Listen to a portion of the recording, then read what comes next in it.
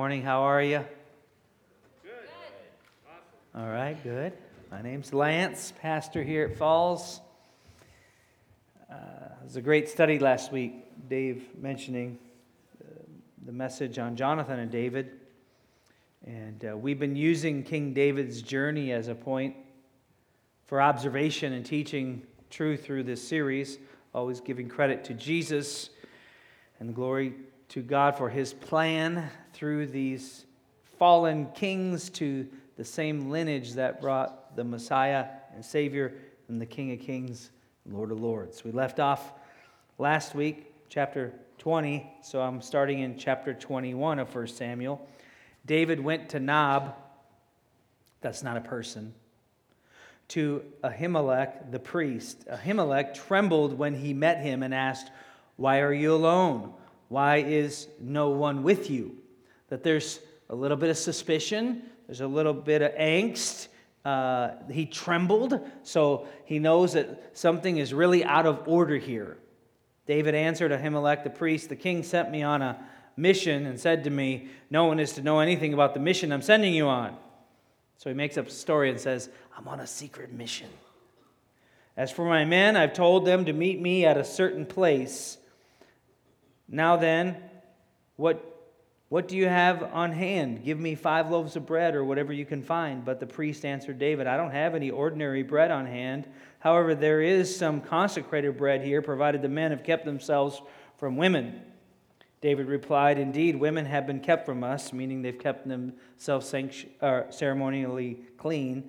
"As usual, whenever I set out, the men's bodies are holy, even on missions that are not holy. How much more so today?" So the priest gave him the consecrated bread. Since there was no bread there except the bread and the presence had been removed from before the Lord and replaced by hot bread on the day it was taken away. Now one of Saul's servants was there that day, detained before the Lord. He was Dog, the bounty hunter. The Edomite, Saul's chief shepherd. David asked Ahimelech, "Don't you have a spear or a sword here?" "I haven't brought my sword or any other weapon because the king's mission was so urgent. I left. I didn't even grab a weapon, didn't have my cell phone, forgot my credit cards. I got nothing.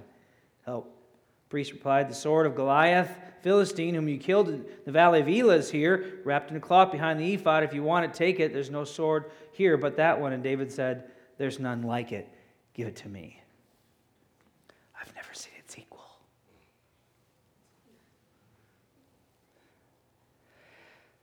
Let me ask you, where do you run when life goes sideways, when troubles come your way? Early in the Chronicles of David, there's a pattern. He inquires of the Lord. 1 Samuel 19, just a couple chapters prior, Saul's outrage tries to throw a spear through the body of David while he's singing and playing guitar, but he escapes. Even when Saul plans his murder, David's wife tips him about it and collaborates with a scheme of some pillows under a blanket, some goat's hair, that he's sick, he's laying in bed, giving him more time to run for his life. And where did David run then? He ran to Samuel, the man of God.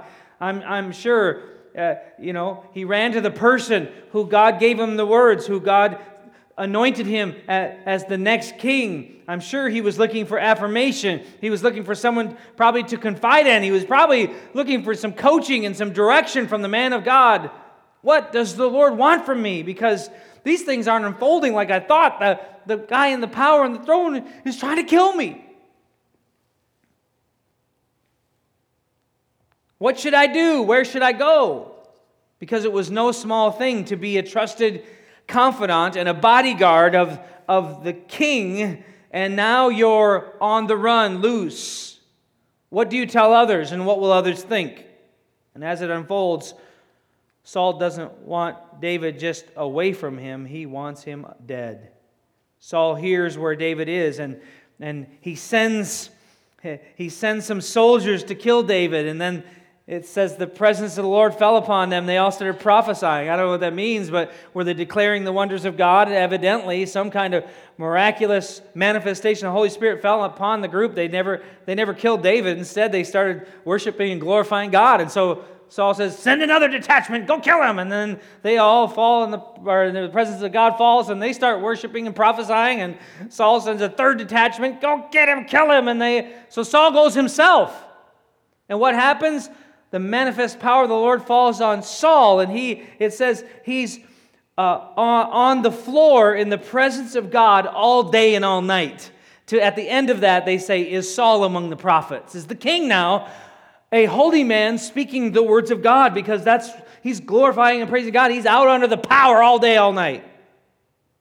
David's band on the run at this time, chapter 21, heads for the priest at Nob, Ahimelech, a grandson of Eli. Important to take note of part 2 in this message. But David runs to Samuel, then to Ahimelech, another priest, another man of God.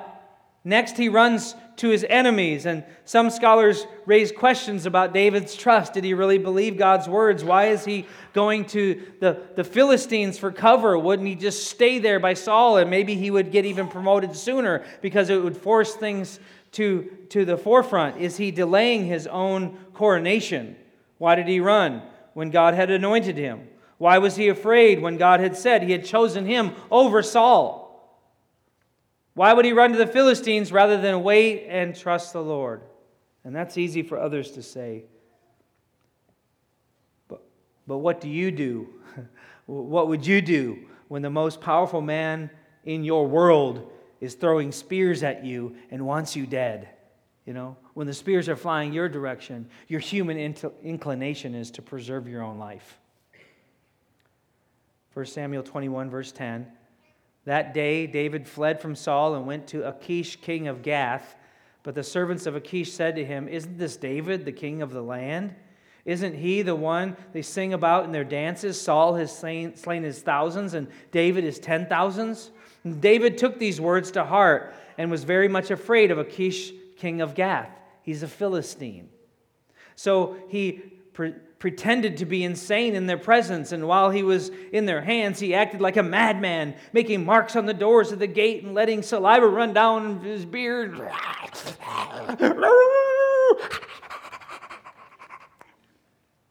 Anytime I can get that move in there, I try it.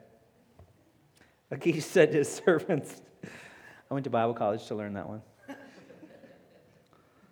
Look at the man. He's insane. Why bring him to me? Am I so short of madmen that you bring this fellow here to carry on like this in front of me? Must this man come into my house? I got enough crazy people around me. Look at my family.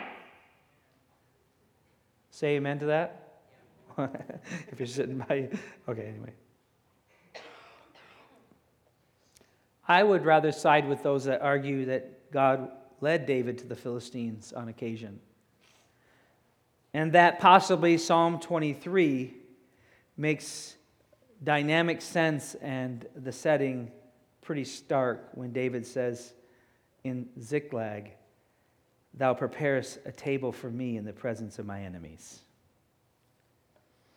That right in the very heart of those that I have opposed, those that I've stood, killed their giant, defeated their armies, and now even right there in the hotbed of my enemies, that God can prepare a table. It's hard to say what God's directive and what is God's directive that David's fulfilling here, and what can look like crafty ideas of survival when there are seething death threats looming over his head. But we all know who's watching over it all. But where do you run when life goes sideways? Is Google your first place you go, you search when you have questions and worries and anxieties? If you have absolute trust in God, then you go to Him. If only we could know what's going through the mind of David during this time while he's in this spot, in this cave. Hey, good news, we can. Psalm 57. The title tells you, for the director of music to the tune of Do Not Destroy. You know that song? Okay? Do not destroy. They play it on the blast. when he had fled from Saul into the cave. It's this spot. He's run for his life. He's searched, and even risked his life going to his enemies to say, could I hide out here? And they say, no way. Dog, the bounty hunter's even looking for you. The Edomite, no thank you. Can't stay here. And now he flees to a little cave in Adullam. And he writes this song while him and his little band are on the run. Have mercy on me, O God. Have mercy on me, for in you I take refuge. I will take refuge in the shadow of your wings until the disaster has passed. I cry out to God Most High, to God who vindicates me. He sends from heaven and saves me, rebuking those who hotly pursue me. God sends forth His love and His faithfulness. I like that. David saying, I may not be getting out of this situation, but God has sent His love and faithfulness to me. He's got a lot to be thankful for in that little cave. I'm in the midst of lions, and I'm forced to dwell among ravenous beasts, men whose teeth are like spears and arrows. He's like, real spears are coming at me, the people who want me dead, whose tongues are sharp as swords, the things they're saying about me. Be exalted, O God, above the heavens, and let your glory be over all the earth. They spread a net for my feet. I was bowed down in distress. You know, my enemies, they tried to set a trap for me. They dug a pit in my path, but they themselves fell into it. My heart, O God, is steadfast. My heart is steadfast. I will sing and make music. Other people might be totally stressed out and give up. Other people might be filled with questions about why me, God? But in this moment of distress, I'm gonna make music unto the Lord. I'm gonna sing of His goodness and His faithfulness and His love. Awake, my soul, awake, harp and lyre. I will awaken the dawn. I'll sing all night till the sun rises up again. I'll praise you, Lord, among the nations. I'll sing of you among the peoples. For great is your love, reaching to the heavens. Your faithfulness reaches to the skies. As far as I can see, your faithfulness going all around. Oh, really, David? But look at your life. You're on the run. Saul wants you dead. You're away from your wife and your family. You're living in this cave and you're hiding. But he says, all I can see all the way up into the skies before me, as high as I can see up into the heavens, all I can see is God's faithfulness. Be exalted, O God, above the heavens, and let your glory be over all the earth. It's not a cry of, why is all this happening to me? I'm a good person. Why is all this bad stuff happening to me? But he's saying, I'm not cowardly hanging out in a little cave. I'm under the wing of the Lord. You might think I'm in an armpit, but I can't think of any other armpit I'd rather be in than in the armpit of God, because my enemies will have to go through His fist and His arm to get to me.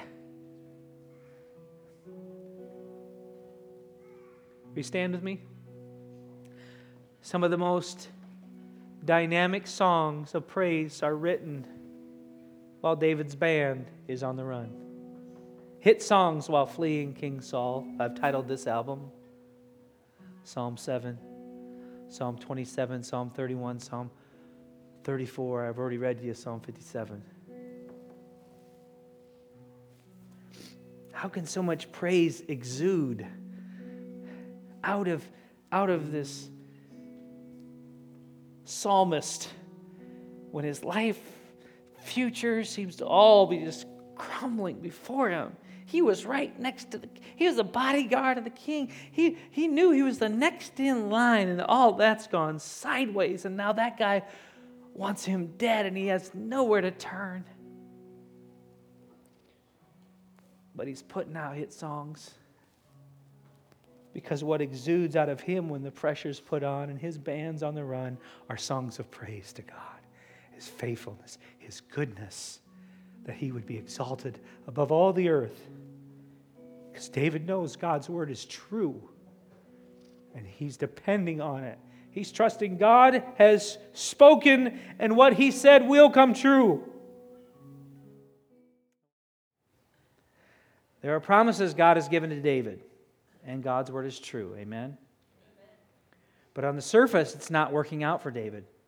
The king's trying to kill him. He's not welcome even by his enemies at that time either, and he ends up hiding in a cave in Adullam. 1 Samuel chapter 22, verse 1. David left Gath and escaped to the cave in Adullam. When his brothers and his father's household heard about it, they went down to him there. He knew that he got out by the skin of his teeth, and who do you think the king's wrath is going to be pointing to for information about David? Who else's life do you think is on the line? Probably his own immediate family. They feel threatened, so they go down to hang out in the cave with David. All those who were in distress, in debt, and discontented gathered around him, and he became their commander. About 400 men were with him. So here's this promise of a new king of Israel, the new God's man to lead a guy after God's own heart. And when he finds out, oh, people are coming, people are joining us. Yes, who? Not the best, not the best group of people. I mean, so-and-so is bankrupt, the other guy's stressed out, and those people aren't unhappy, but they've joined us. I mean, we got some people here. I mean, every reject and enemy of the state has rushed down to join David. They're broke, stressed out, unhappy, and they have a leader now, something to unify them. Saul has the crown, the throne, riches, a proven history of what God has done, and a developing young army himself. And David has the malcontents, the bankrupt, and the burnt out. And how do the bad news bears become David's mighty warriors? I wonder which ones are listed in 2 Samuel and 1 Chronicle, because there's that statement, they were there with him in the beginning. So some of those mighty men were these distressed, in debt, and discontented. 1 Chronicles 11:15 says, of David's mighty men, 3 of the 30 chiefs came down to David to the rock at the cave in Adullam. It mentions this spot, that some of these mighty men were with David at the very beginning. We don't know exactly which ones were there at the beginning, but there were some, and they routed enemies. Some single-handedly, like Yashoab. He killed 300 men alone, it says. 1 Chronicles 12:14 says, and we'll get to David's mighty men later in this series, but this will be a little tease for it. But the least was a match for 100, and the greatest 1,000. So pick the least of David's mighty warriors, and they could beat 100 guys to 1. The greatest 1,000 to 1. And out of this group here of distressed, in debt, and discontent, a poor pile of not even free agents, they were cut. Their resumes were not worthy of the paper they were printed on. Now they have become models and real-life heroes who risk their lives defending the reputation of the Lord Almighty. That's a pretty inspiring thought, that God can take a ragtag group of misfits and shape them into legends and heroes. Elbow your neighbor and say, there's hope for you. Would you? Come on, elbow your neighbor. That's a long way for you, Jenna, but there's hope for you. And in all seriousness, when you look across this room, we find a bunch of recovering, self-centered people who are being transformed into Christ followers. Many of us were depressed killjoys who have found a reason to live and even smile. Many of us were liars and cheats and manipulators, and now filled with godly integrity. Some of you were church kids, and yet somehow you turned out.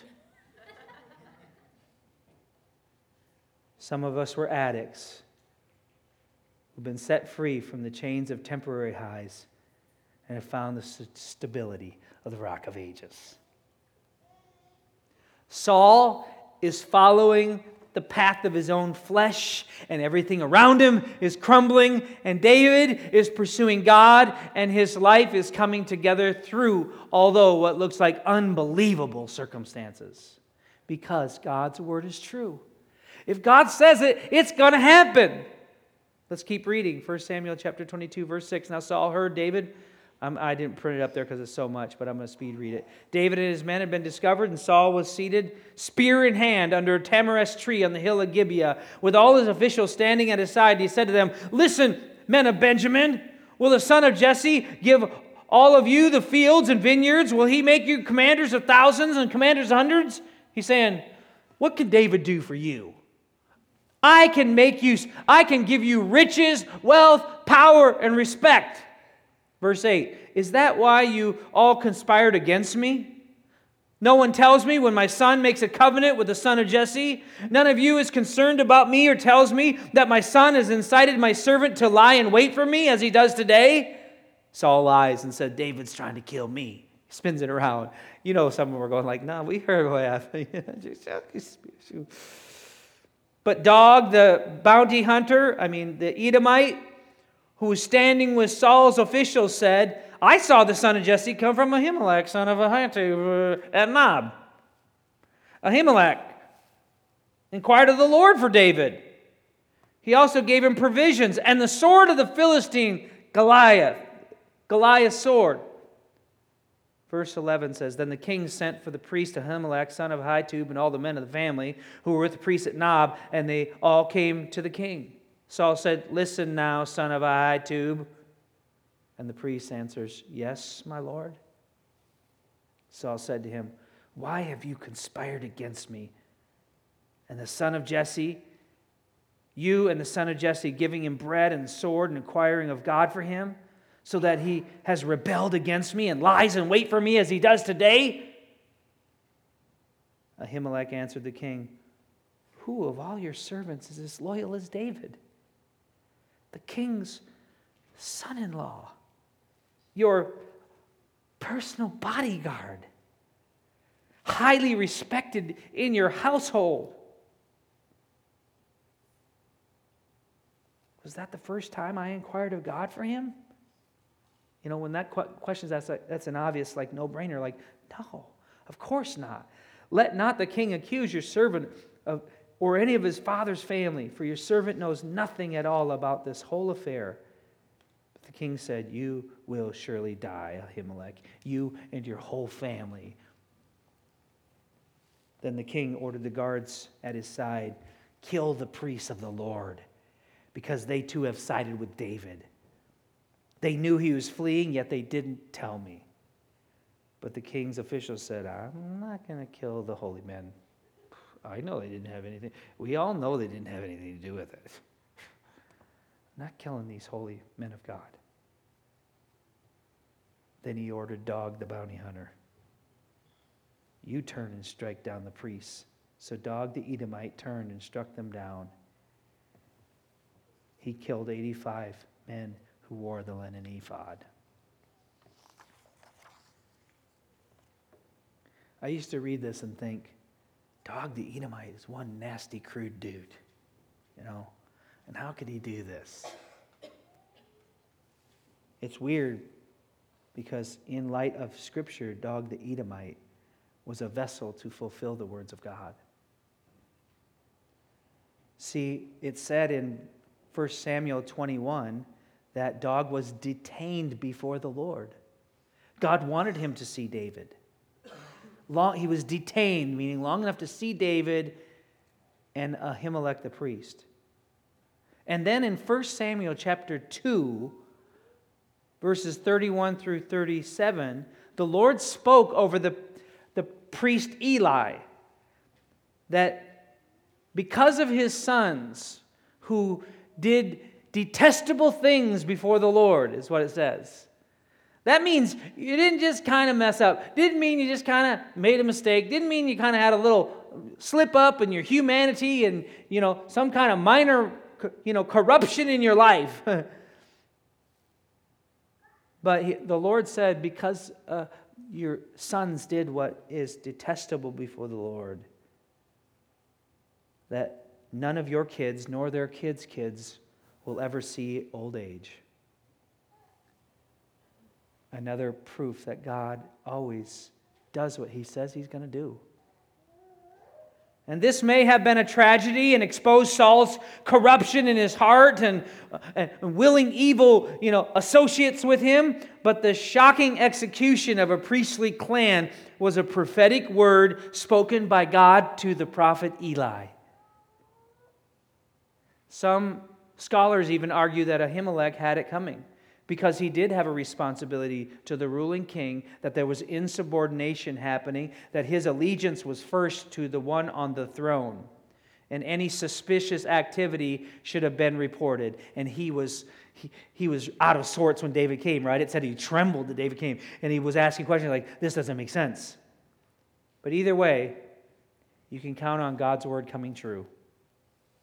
And it's hard to think about, because in my life, I'm always seeing the grace of God so big. And I know that God is patient and kind and gracious. But I also know he's not a liar. And when he says, those who go their own way will pay an eternal price, there's no gentle way to say it. There's no nice way to say it. C.S. Lewis said it this way: there are only two kinds of people in the end. Those who say to God, thy will be done. And those whom God says in the end, thy will be done. He went on to say, all that are in hell, choose it. Without that self-choice, there could be no hell. No soul that seriously and constantly desires joy will ever miss it. Those who seek, find. Those who knock, the door is open.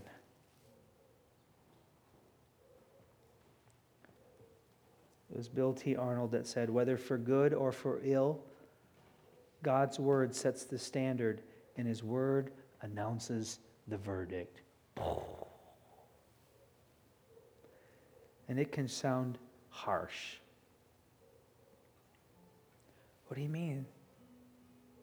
Those who don't follow God are going to pay an eternal price. How can you say that? Talk about the love of God, the goodness of God, and the mercy of God. But what's more shocking? I know it can sound harsh, but what's more shocking? God saying, this way to life, and this reward for that life. Or a human being looking up to the heavens and saying, I'll tell you how this is going to go down, God.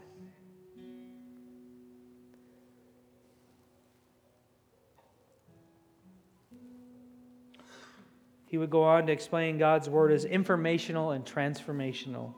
Meaning God speaks, and those who hear it, those who take that information to heart and respond, find a life worth living today and beyond the boundaries of time and space into eternity. Jesus said the same thing. Jesus said, I'm here as a fulfillment of what my Father has spoken. These things are coming to pass as God has ordained his virgin birth, miraculous birth through the portal of human skin, living a perfect life and giving himself on the cross, willingly giving himself on the cross, rising from the dead and now seated at the right hand of the Father, fulfilling God's word. God is going to do what he said. He's not a liar. Jesus said, don't think I've come to abolish the law. Jesus was shaking things up. Things weren't going traditionally like the church folk thought they should. But Jesus said, I haven't come to put an end to this. I'm fulfilling these words of God. I tell you, until heaven and earth disappear, not the smallest letter, not the least stroke of a pen will by any means disappear from the law, but it will accomplish everything from the law until everything is accomplished. Meaning, it's going to be happening. And we have this little window of time where God's wrath is being withheld. But it's going to hit. It's going to hit the fan. Will you stand with me?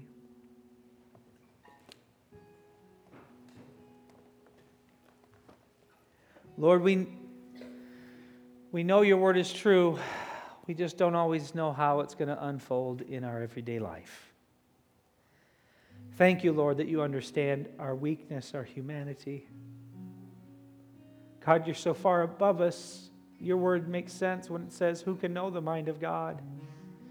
Lord, would you forgive us for not having that kind of faith, not running to you, not being first and foremost trusting your words, that you're faithful through all generations, that we have at times grumbled and moaned and complained and looked at our circumstances and wallowed in songs of pity and sang country music songs, instead of allowing the praise to the Almighty God to exude out of our life, even though it looks like in circumstances it's not unfolding the way we dreamed about, we daydreamed. Not as majestic as some of these words in your holy text poetically flow. Forgive us, Lord, in our disbelief. Hear our hearts, Lord. Help us, God, to be honest with you. We thank you, Lord, for opening our eyes to truth. Help us to continue to represent you well in the marketplace of our life. In Jesus' name. And everyone said, amen. Lord bless you. Thank you for your attention, your worship, giving of your life and your service. God bless you.